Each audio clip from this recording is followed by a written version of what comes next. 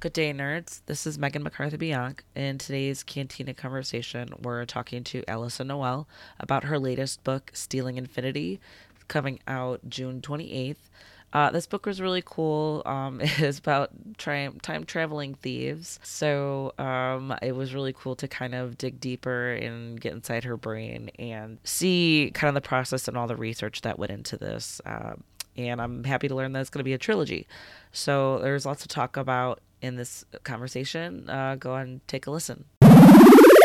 We're here today with Alyson Noel talking about her upcoming release, Stealing Infinity, and it's coming out June 28th. Alyson, thank you. Welcome. It's been a while since I've read like fantasy type, but it also does have historical like artifacts that actually exist. So I thought that was super cool. So I was, I'm excited to dive a little bit deeper into it today. So thanks for being here. Oh, thanks for having me. I'm super excited to be here. Yeah. So before we get started, how about you give like a little brief summary or synopsis so that listeners can kind of follow along with the conversation? Sure. So briefly, Stealing Infinity is about a seemingly ordinary girl named Natasha, and she's sort of given up on herself. She's ditching school, failing classes, a lot like I was my senior year of high school. Mm-hmm. And she knows it's not going to lead anywhere good, but she's just in a spiral of apathy. When she's framed for a crime she didn't commit, she's bailed out of jail by a guy who gives her a choice. Accept the offer to attend Grey Wolf Academy, an off-the-grid school run by the reclusive tech trillionaire Arthur Blackstone, or return to the drudgery of her own life. If she accepts the offer, her mom will be looked after financially. And if not, she's just back to the daily grind. When she accepts the offer. When she arrives at the academy, she learns that all the students there are trained as time-traveling thieves, traveling back in time, stealing great works of art for Arthur. But for Natasha, Arthur has a whole other plan in mind. So it's sort of a fun, fast-paced read that takes place in a lush, romantic world where nothing or no one is quite what it seems. It's pitched as Da Vinci Code meets Riverdale, with a dash of Oliver Twist. And it was super fun to write. Yeah, I can tell that you had fun writing it. And Natasha, like, I liked her as a character. She's relatable, but like for me personally, maybe just teetering on that side of me not being able to relate to her. But I think it's because of like her background and her attitude. And she's just, because I haven't, if I might have gone through the similar circumstances, maybe I would have been able to see some of her choices, some of her outlook where, very apathetic, basically, like she just doesn't, there was a huge shift, after the huge life event happened for her, understandably. So no, but I still liked her. And there are parts that I saw myself in her, like just how all of a sudden how ambitious she got. Like she found like the goal, like when she wanted to, I don't know, level up, so to speak, she wanted to catch up to everyone. And like, that just like consumed her mind for so long. And then once she got there, it was like such a unbelievable, I can almost feel like her sense of accomplishment with her. And so I think that was like such a like insight into who she is as a person. Like there's something there still, like there's still that sort of ambition and that drive. There's still some of that in her. And so kind of like to see this new crazy environment bring that out in her once again, that was super cool. So let's go into your background and maybe like just experiences, maybe what might have led up to coming up with this story. Yeah. So as for the character of Natasha, I mean, I can relate to her because that was kind of my life. I had the same trajectory as her. I used to be a pretty high achieving kid. And my dad left my family when I was 12. Okay. And my mom, who had no education, she was a housewife for 23 years, suddenly had to find a job. And I was raised on minimum wage. My mom worked at JCPenney. I've been working since I was 12, babysitting and contributing money for things that I needed. So, I was forced to sort of grow up way quicker than I should have had to, but I didn't, and I was suddenly worrying about the mortgage while other people are worrying about, a school dance or something like that. And I reached a point in high school where I just felt so beaten down and so hopeless.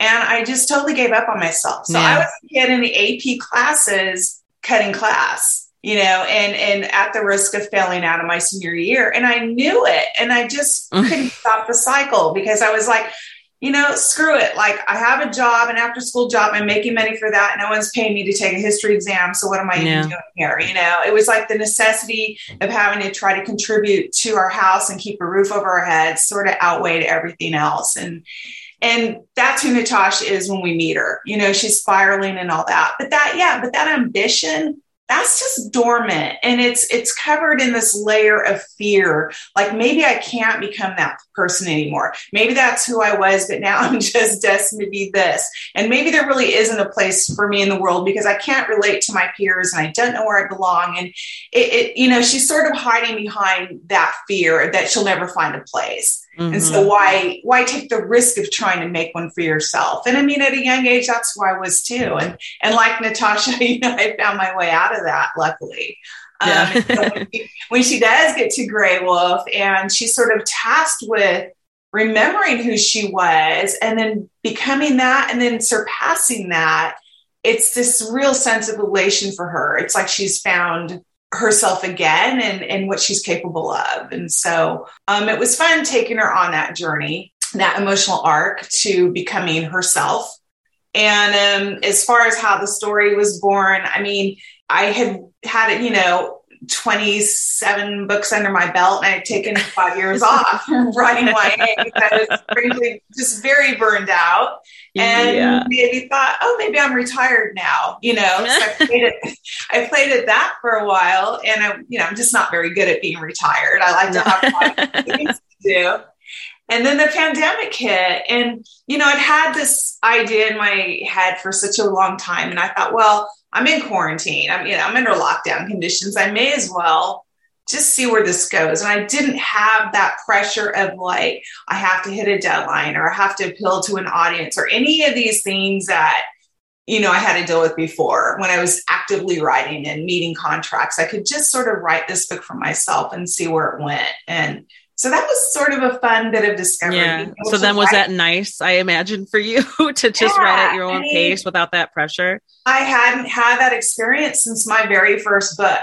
And when it's your very first book, you're always in this big hurry, like to make the things happen. Mm-hmm. And, no matter how many times I'll try to tell a new writer, like, this is as good as it gets, like this moment of discovery, you're going to be under deadlines from here on out. No one listens to that. And I don't blame them. I wouldn't either.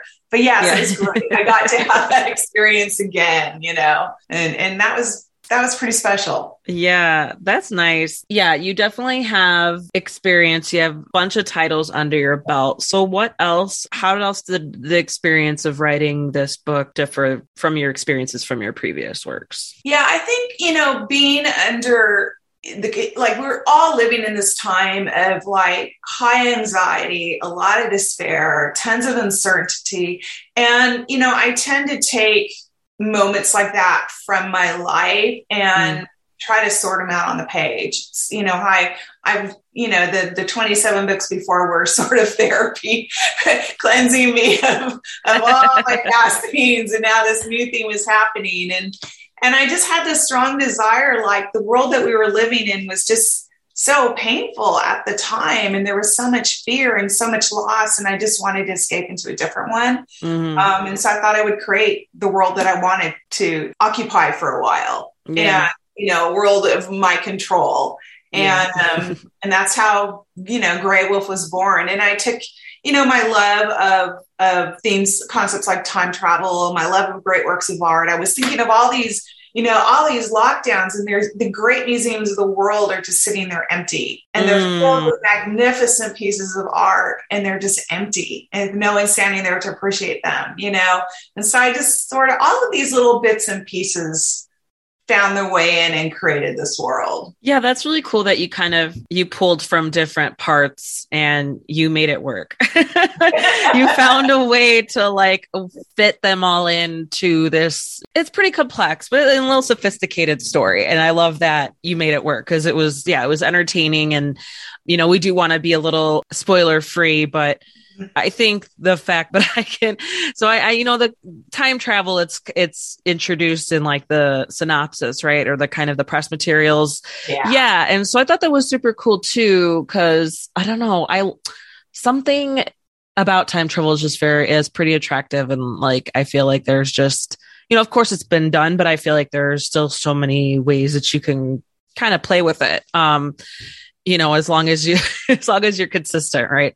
And so you kind of like talking about your love for art. And so a lot of the events and situations take place in like Versailles in France. So that, was that always, are you just kind of like, is that your love over there? Were you just like always attracted to it, kind of always attached to it? Like, why did you pick that, particular situation, scene, scenario, time period, region, what have you, to like kind of focus on? Yeah, I mean, for book one, part of like creating this really lush, opulent world, I was like, well, what really is more opulent than Versailles? I mean, that's like as opulent as it gets. And, I love France and I love French culture, and I've been to Versailles several times and throughout history known for, their grand parties and all of these things. And so I thought that would just be a really fun atmosphere to drop this character in and therefore be able to take the reader there, as well as, they follow her journey to the things that she does when she's there. And, it allowed me, like, cause my husband and I travel all the time, but of course we haven't really gone anywhere in 2019. And so it also allowed me to sort of, travel along with her and via, the internet and reading and researching and doing all that. But again, I got to escape the confines of my house, the confines of this current time that we were living through, by taking this journey with her. And yeah, I mean, I have a love of art, and I like writing books that are, fantasy based, but also use a lot of grounded real world concepts as well, and so I like to sort of marry the two. I think that's a good strategy, because sometimes I find like with a lot of fantasy or sci-fi, at least for me personally as a reader, it takes me a little bit to get used to like the different terms of the different naming conventions or the different like concepts, just to get like really understand the world before I can like then get into the story. But once I do, then I'm like, oh, okay. Then I get really into it. But I think it's helpful to, to allow the reader to like recognize names, to recognize places, to recognize, even the technology that, because we're all following this through Natasha's experience and through her point of view. And so I definitely think that's really helpful, because she's kind of like, when she steps in the academy, she finds like, oh, like everything that she knew, that she thought she knew, is way outdated, I guess, compared to like what is possible, or to what Arthur has been able to cultivate somehow. So no, I thought that was very cool. I think that's really a good strategy to kind of just figure out how to make it relevant, how to like make it, recognizable for people, easier for people to like get into it. So I did appreciate that, even though I hadn't, I had no clue what to expect. I didn't know anything to compare it to, but that's probably a good thing for my reading experience. So you've written books for like various age groups. Like you have a bunch of like middle grade, young adult, and then Stealing Infinity is aimed for young adult, correct? Yeah, it is. I have one adult book, several middle grades. Primarily, the majority of my books are young adult, and Stealing Infinity is one of those. It's a little bit older young adult, I guess, and that the character is 18. Not the 16-year-olds of my previous, but yeah, it's still considered a young adult book. Yeah. So like, what were like kind of the biggest challenges or maybe biggest lessons learned? How does your process go when you have to switch back and forth between like age groups or intended audiences? And like, how do you decide? Does the age group come first and then the story, or does the story come first and then you're like, oh, maybe this is better suited for this age group type of thing? I think it's for me, it's about inhabiting the character who's going to drive that narrative, and then that's who and what the narrative becomes. I know when I'd written the Immortals series, and that was like a big series for me, and there was a little sister in it, and she was a ghost. That's not a spoiler if anyone reads it, they know. And she's 12 and a half. And so my publisher came to me and said, would you consider doing a spinoff series, middle grade with the little sister? And I hadn't written middle grade yet, but I love this character. She was super fun to write because, believe me, like inhabiting the body and soul of a 12 and a half year old, as an adult, and being able to go back into that like brave, confident age is pretty fun. And so I said, I jumped at the chance. I'm like, oh, I'd love to write this story for her. And then, of course, when I sat down to write, I was completely frozen, and I mean, I'd had so many books under my belt by then, but not one of that age group. And then I said, it's not like I have to write a 12-year-old, whatever that means. It's not like there's a mold for 12-year-old. I'm going to get it wrong. I just had to write that particular 12-year-old. Like if I know that particular 12-year-old well enough, then I can write this character in the book. And then it just became this super fun experience. So I've always since then realized like, whoever's going to drive this narrative, that's going to be the age level of this book. And all I have to do is, find the way into this character. So how does, because I was wondering about that, how it was, like what kind of things do you do to get in the mind? One of my questions was, how do you get into the mindset of writing from a teenager's point of view, or like, how was it easier? Was it difficult kind of thing? And then I can piggyback onto that question with, even going younger. Cause I love your term for it, that optimistic confidence of that age group, it's so true. And so, like how to, what were like kind of the most challenging parts of like getting into those mindsets? Yeah, I think the teen voice is like just sort of my natural default voice. I mean, considering how many books I've written in that voice. And, my first book when I was writing, I wasn't aware of genre at all. And there wasn't really, age group categories. I was just writing this story that I'd had in my head for a number of years and I needed to get out. And I think, there wasn't the huge, young adult wasn't like this huge thing that it is now. It didn't have half the shelf space as you find today. It was a much smaller thing back then. And it wasn't until like I got an agent and he read my book and he was basically like, what we have here is a young adult novel. And I was like, oh, okay. I didn't know what I was doing. I was just writing a character. I wasn't thinking in those terms. And I can't say that I still do. Those are marketing terms that matter, to publishers and booksellers. But to me, I'm just a storyteller and this just happens to be the age of the character. So, I mean, again, like I really think like, oh, these are the things I can do or can't do. It's just once you really know that character and you're in it, you just naturally, the landscape, the conversations, the relationships unfold from there. And, I have pretty vivid memories of being a teen. It was a super, super long time ago, but it's still pretty fresh how that felt for me. And of course, that's just like my experience as a teen. It's not going to necessarily be anyone else's, but I think as long as you make that character seem authentic to who they are, then the reader will follow you there. Like you said, writing for a younger audience, of course, the story is going to be a little bit different.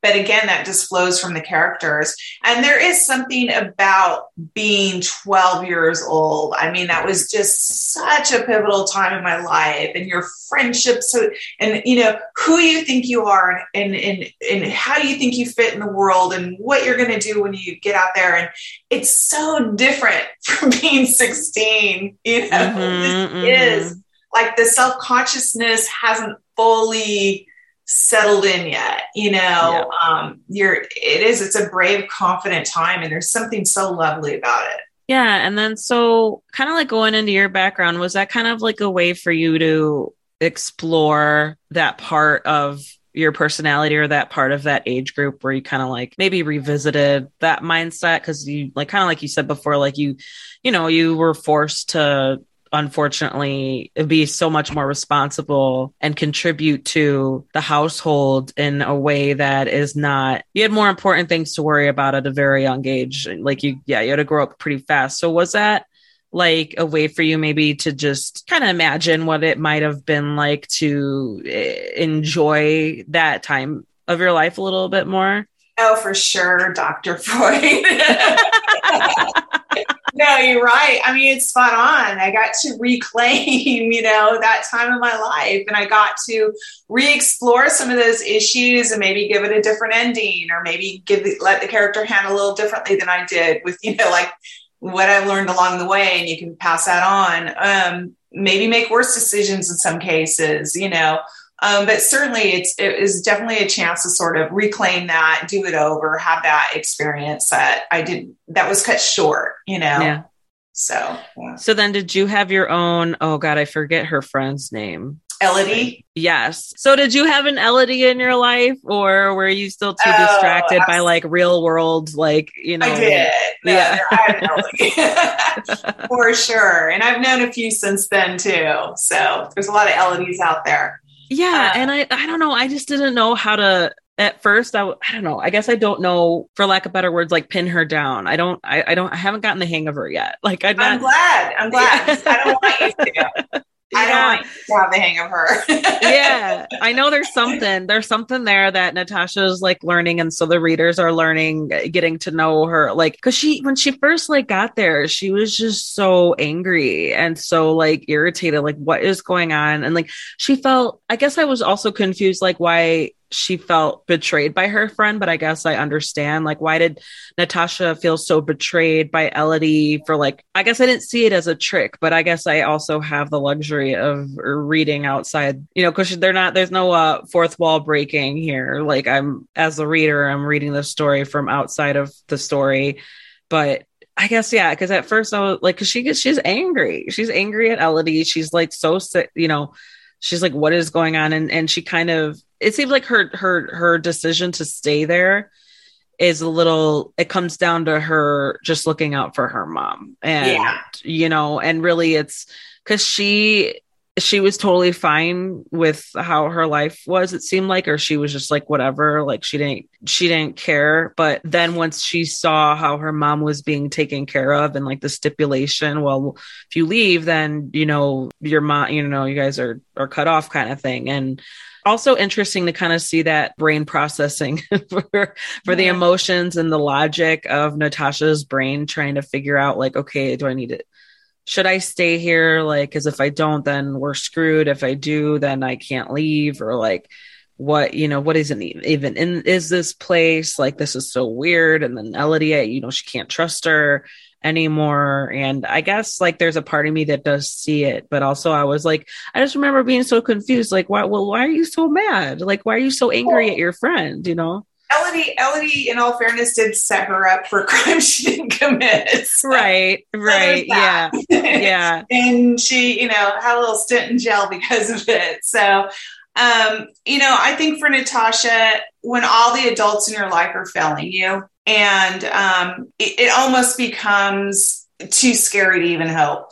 And it just becomes safer to give up, because that outcome, and hope feels like a risk of getting your heart broken. Yeah. And so that's why she's just sort of complacent in her life, because it just feels safer than hoping for something that's not going to arrive, and that she's just going to be failed again. And she just literally doesn't know if she can take another disappointment. And so Elodie comes along and she's shiny and fun and glamorous. And she sort of offers her this backstage pass to a life that she can have little bits of, and for Natasha for a while, that's enough. Like, look, I have this friend. She's a little sketchy, but but it's a backstage pass to kind of the cool bit of life that I am not going to get otherwise. And it's sort of a deal, that she makes with herself to be Elodie's friend, knowing that. And then it goes wrong. And she discovers that Elodie's been setting her up. And she's blamed for a crime she didn't commit because of Elodie. Yeah. Elodie to put the whole thing in motion. So yeah, she arrives at Grey Wolf pretty angry, and the only reason she does stay is because of her mom, because she's been put in a position where her mom is emotionally dependent on her and sort of financially dependent on her. And so she's terrified, like, what happens to my mom if I'm not there, but then since Arthur's going to take care of her mom, then it's like, well, now of course I can't leave because I can never take care of my mom at the same level that Arthur's able to. Yeah. And so now that you do bring that up, like, I understand that, like, that anger, but I guess, like, I don't know. I feel like maybe just with me, if I would have found out why, it was like, she stayed mad. She stayed mad for a while. And, it definitely clouded her acceptance of, and like her decision making too. But I don't know, I guess, like, being Elodie's friend, when just her personality in general, it's like, I understand the mistrust, like, or the distrust where, she kind of got to keep her guard up a little bit. But I guess I got the impression that she kind of knew that. I don't know. I guess Elodie was kind of teetering the line a little bit. And that's like, go back to where, like, no, I haven't quite gotten her down yet. So maybe that's why I'm like, I don't know. You're not supposed to. I mean, she's a shapeshifter. You don't know if you can trust her or not. Elodie has, a few sociopathic tendencies. She's kind of out for herself. And at the same time, Elodie was raised in the environment of Grey Wolf, right, and song tells her she's the best and worst of this place. Nobody there trusts Elodie, and they have their very good reasons for that. So this is the environment Elodie was raised in. She doesn't know what it's like to live any other way, really. Yeah. So she's a product of where she's from, just like Natasha's a product of her sad home life. And these two are coming together. Yeah. And then, of course, there's, like, the ridiculously gorgeous boy, Braxton, just like, who is just, he's a little bit elusive. He's definitely got some secrets too. It's, it seemed like too good to be true, right? Like the romance and everything. And so the whole time I was like, it's like, oh, something's going to happen. Something's going to happen. He's not being honest. Like, he's hiding something. He keeps looking away, or he's, doing that thing with his ring. I'm like, I was like, don't trust him, girl. Like, keep your head up. But, that's how you also put yourself in the teenage mindset. It's like, of course, there's a boy involved. And whenever there's a boy involved, as your judgment is skewed, and it's not, she's not in, like, the normal world. So she's got to keep her guard up no matter what. And she feels like she can trust him, like, even though he's obviously being very secretive. And I have my theories, but I won't say them, because I'm definitely also waiting for the next book. So it's like, nope, I'm not going to put out in the universe yet, because I don't know, but she's been dropped into a world that's been in motion, right? And it has a long history, and these students have this history with each other. They're in their own sort of quarantine. They're in their own sort of very secluded world, And so I wanted it to have that aspect to it. I wanted it to feel like a little bit like, the Gothic novels I loved to read growing up, that sort of remote place of secrets, and no one knows who to trust, and all of that. So she's been dropped into this world, and now she has to try to figure it out and navigate her way through it. And everybody on that rock is keeping a secret, including her. She's not being straight with Braxton either. Right. So everybody is keeping a secret. Everybody's not sure who to trust. Everybody's sort of maneuvering around each other. And it's her job as the newest person on the block to try to, figure some of this out, and who can be a friend and who isn't, and what exactly is it that Arthur wants from her. Exactly. Yeah. Why is she there? Really, why is she there? Yeah. And I guess I'm like, I'm sure you're going to flesh this out soon, but I'm like wondering also why the timing, because obviously Arthur has kept an eye on her. or he's known about her for a while. So it was like, well, why now? Why not, years ago? Unless, I guess we'll find out later, but it's like, I'm just mulling it around in my brain because kind of just going back to like, obviously Arthur knows something. And she knows a lot that she doesn't realize she knows until something like kind of triggers it. And then she's kind of on to him in a sense, but at the same time, she doesn't completely understand her role and what she brings to the table and what her abilities, what that means for a place like this. And so that's why I'm kind of like, well, why now? Like, how long did Arthur know about her? What made him say, okay, go, time for the new recruit sort of thing? I mean, for the sake of the book, like he had to grab her before she was 18 because like her mom then had to sign her away, right? Mm-hmm. She turns 18 there and now she can technically leave, like if he'd even let her, but she realizes she literally has nowhere to go and her mom would be very unhappy if she came home, and it meant the end of his generosity. So she is sort of stuck there, and she's now at an age that she's got a little more maturity than say nabbing her at 14, and she was also at her very, very worst. So she can kind of only go up from there. Right. And the thing about Arthur is he's also a shapeshifter and he's a morally great person. Like she understands that a lot of what he does isn't terrible, that she actually is living a better life there, that she has, because she's there, she's become this person that she feels proud of, that he's actually saved these kids from sort of terrible predicaments. So, he's not all bad, he's a great person. And I always find that far more interesting anyways, to write that person and to read about that person. It's to just make someone a flat out sociopath or something, I feel is a little bit lazy. It is. I mean, multidimensional makes for a more interesting story. Yeah, and, I agree. Try to figure out really who are you rooting for and who should you root for. Yeah, exactly. I love that term. I love that term. Like who you're not sure who to root for. And that's part of the fun of like being frustrated is part of the fun as a reader. It's just like, just like, I want to know. Like, gosh, like, I gotta my goal to frustrate you. Goal accomplished.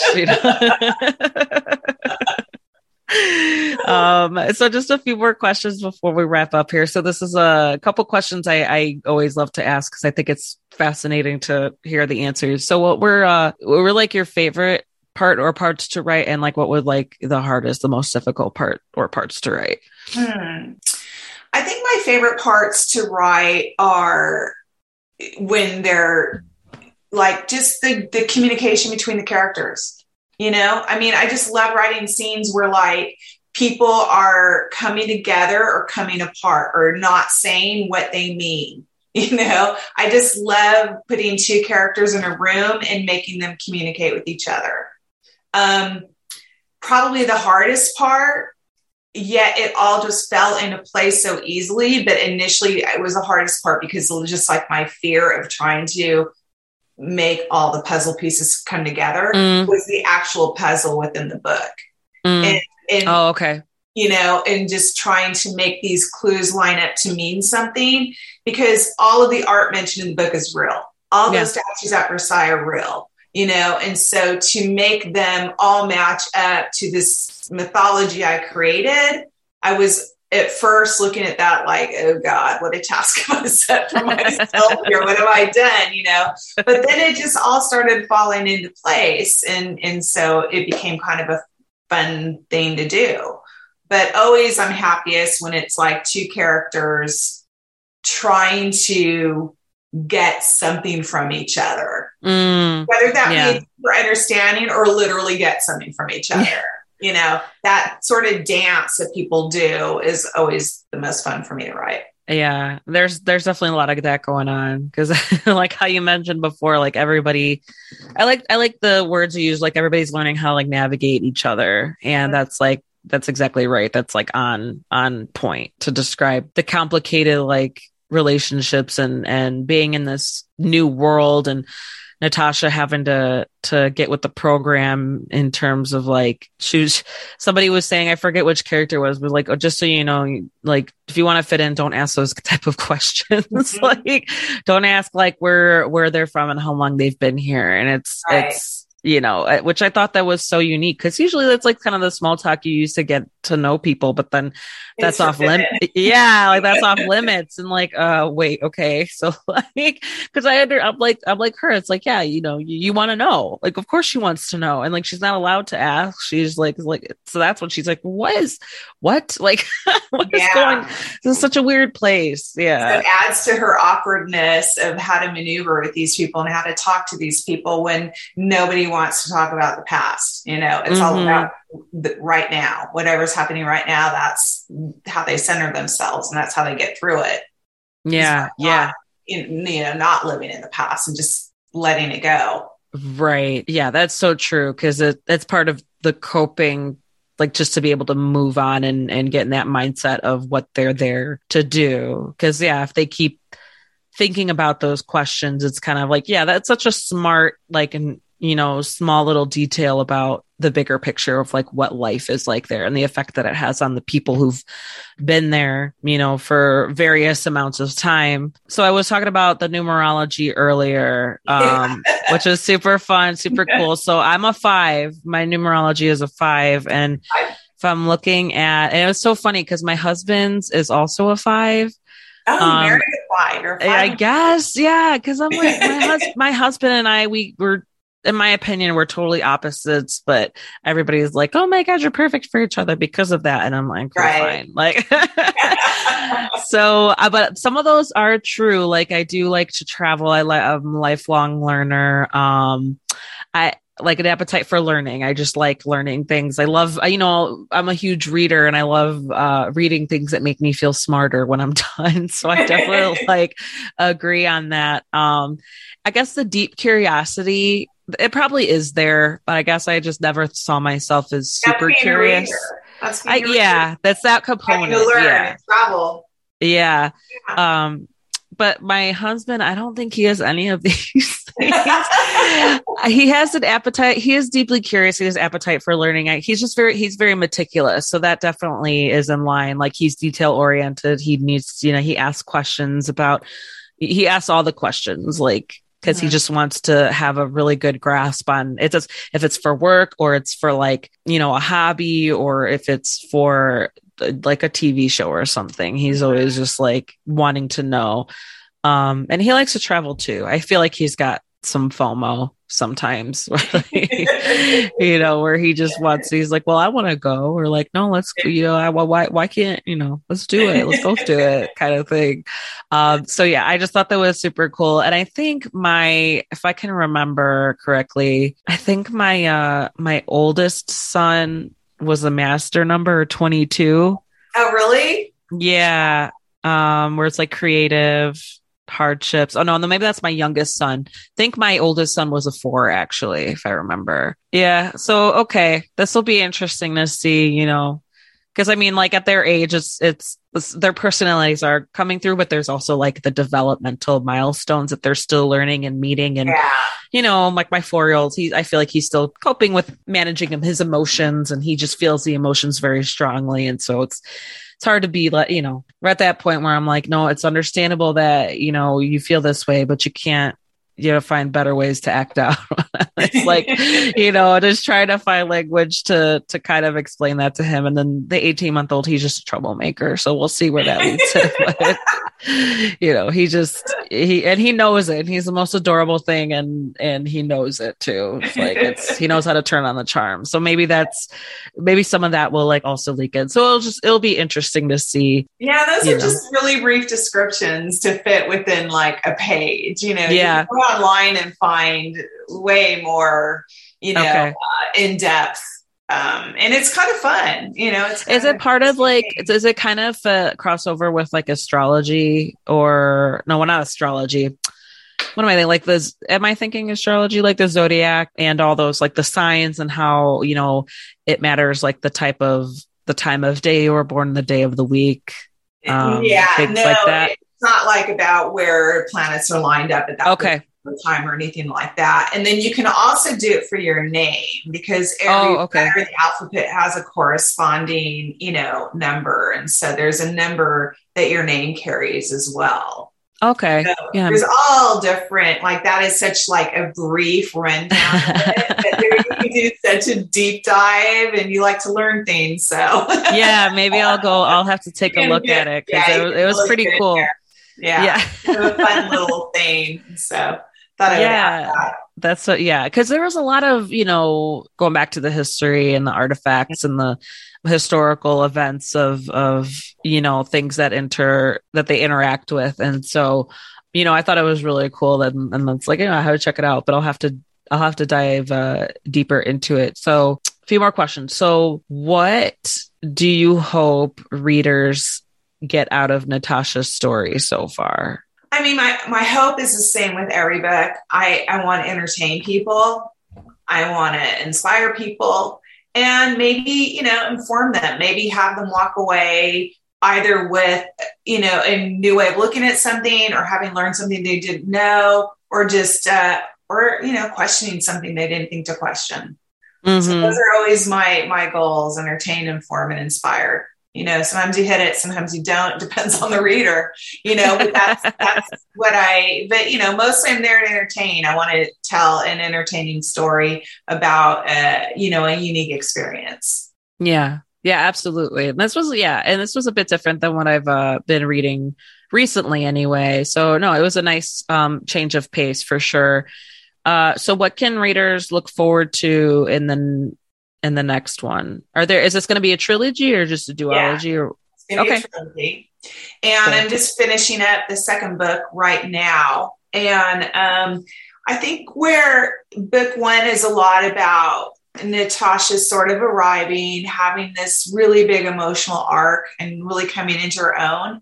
And then, there's all these secrets and lies. I think book two has a lot to do with unraveling a lot of Mm. the secrets and lies and questions she has. And of course, more time travel, more romance, more art, and maybe some new secrets and lies. Yeah, right. Yeah, because like for the newest recruit, I was like, what? It's Yeah. like, yeah. I was so Yeah. excited. I was like, but then I was like, oh God, I'm already like, because I often read on my Kindle. And so when I see that there's like 98% left in the, there's 2% left in the book and then the big bomb is dropped like that. I'm like, so that's the part of the frustration that you're accomplishing. But you Good. gotta, Yes. yeah, you gotta get readers to get excited. One last question. So the cover, so beautiful, so detailed. Like there's a bunch going on in it, but it's very beautiful. So what was the process like for that? Like, did you get to pick, did you have a say? Like how did that come about? Listen, this cover, I love this cover. And this is 100% the genius and creativity of Brie Archer. She's the cover designer at Entangled, and it's 100% her. I did nothing Nice. but like look at it and go, oh my God, thank you. This is beautiful. And it's crazy. And I'm not going to give a spoiler, but there is like actual items in this cover that end up being in the book. And that was not planned. Like this Oh, cover wow. Okay. came before I even like completed this whole book. And then I didn't like look at the cover and be like, oh, how did I make that fit? It just like worked out. It was just one of those wonderful synchronicities. But Yeah, that's awesome. Bree, and she's done the cover for the second book too, which we haven't revealed yet, but it's just as beautiful. She's so good.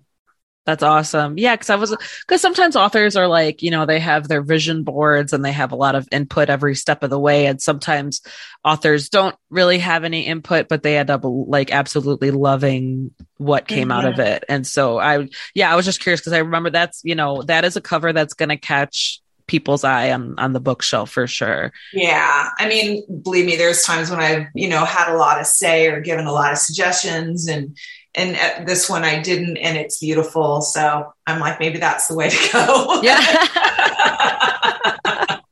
So that's a lesson learned, maybe. Like, It's that's the so way. funny. That's awesome. So was that difficult for you then to like step away, or did you not have a choice for, I mean, having input I versus was, not?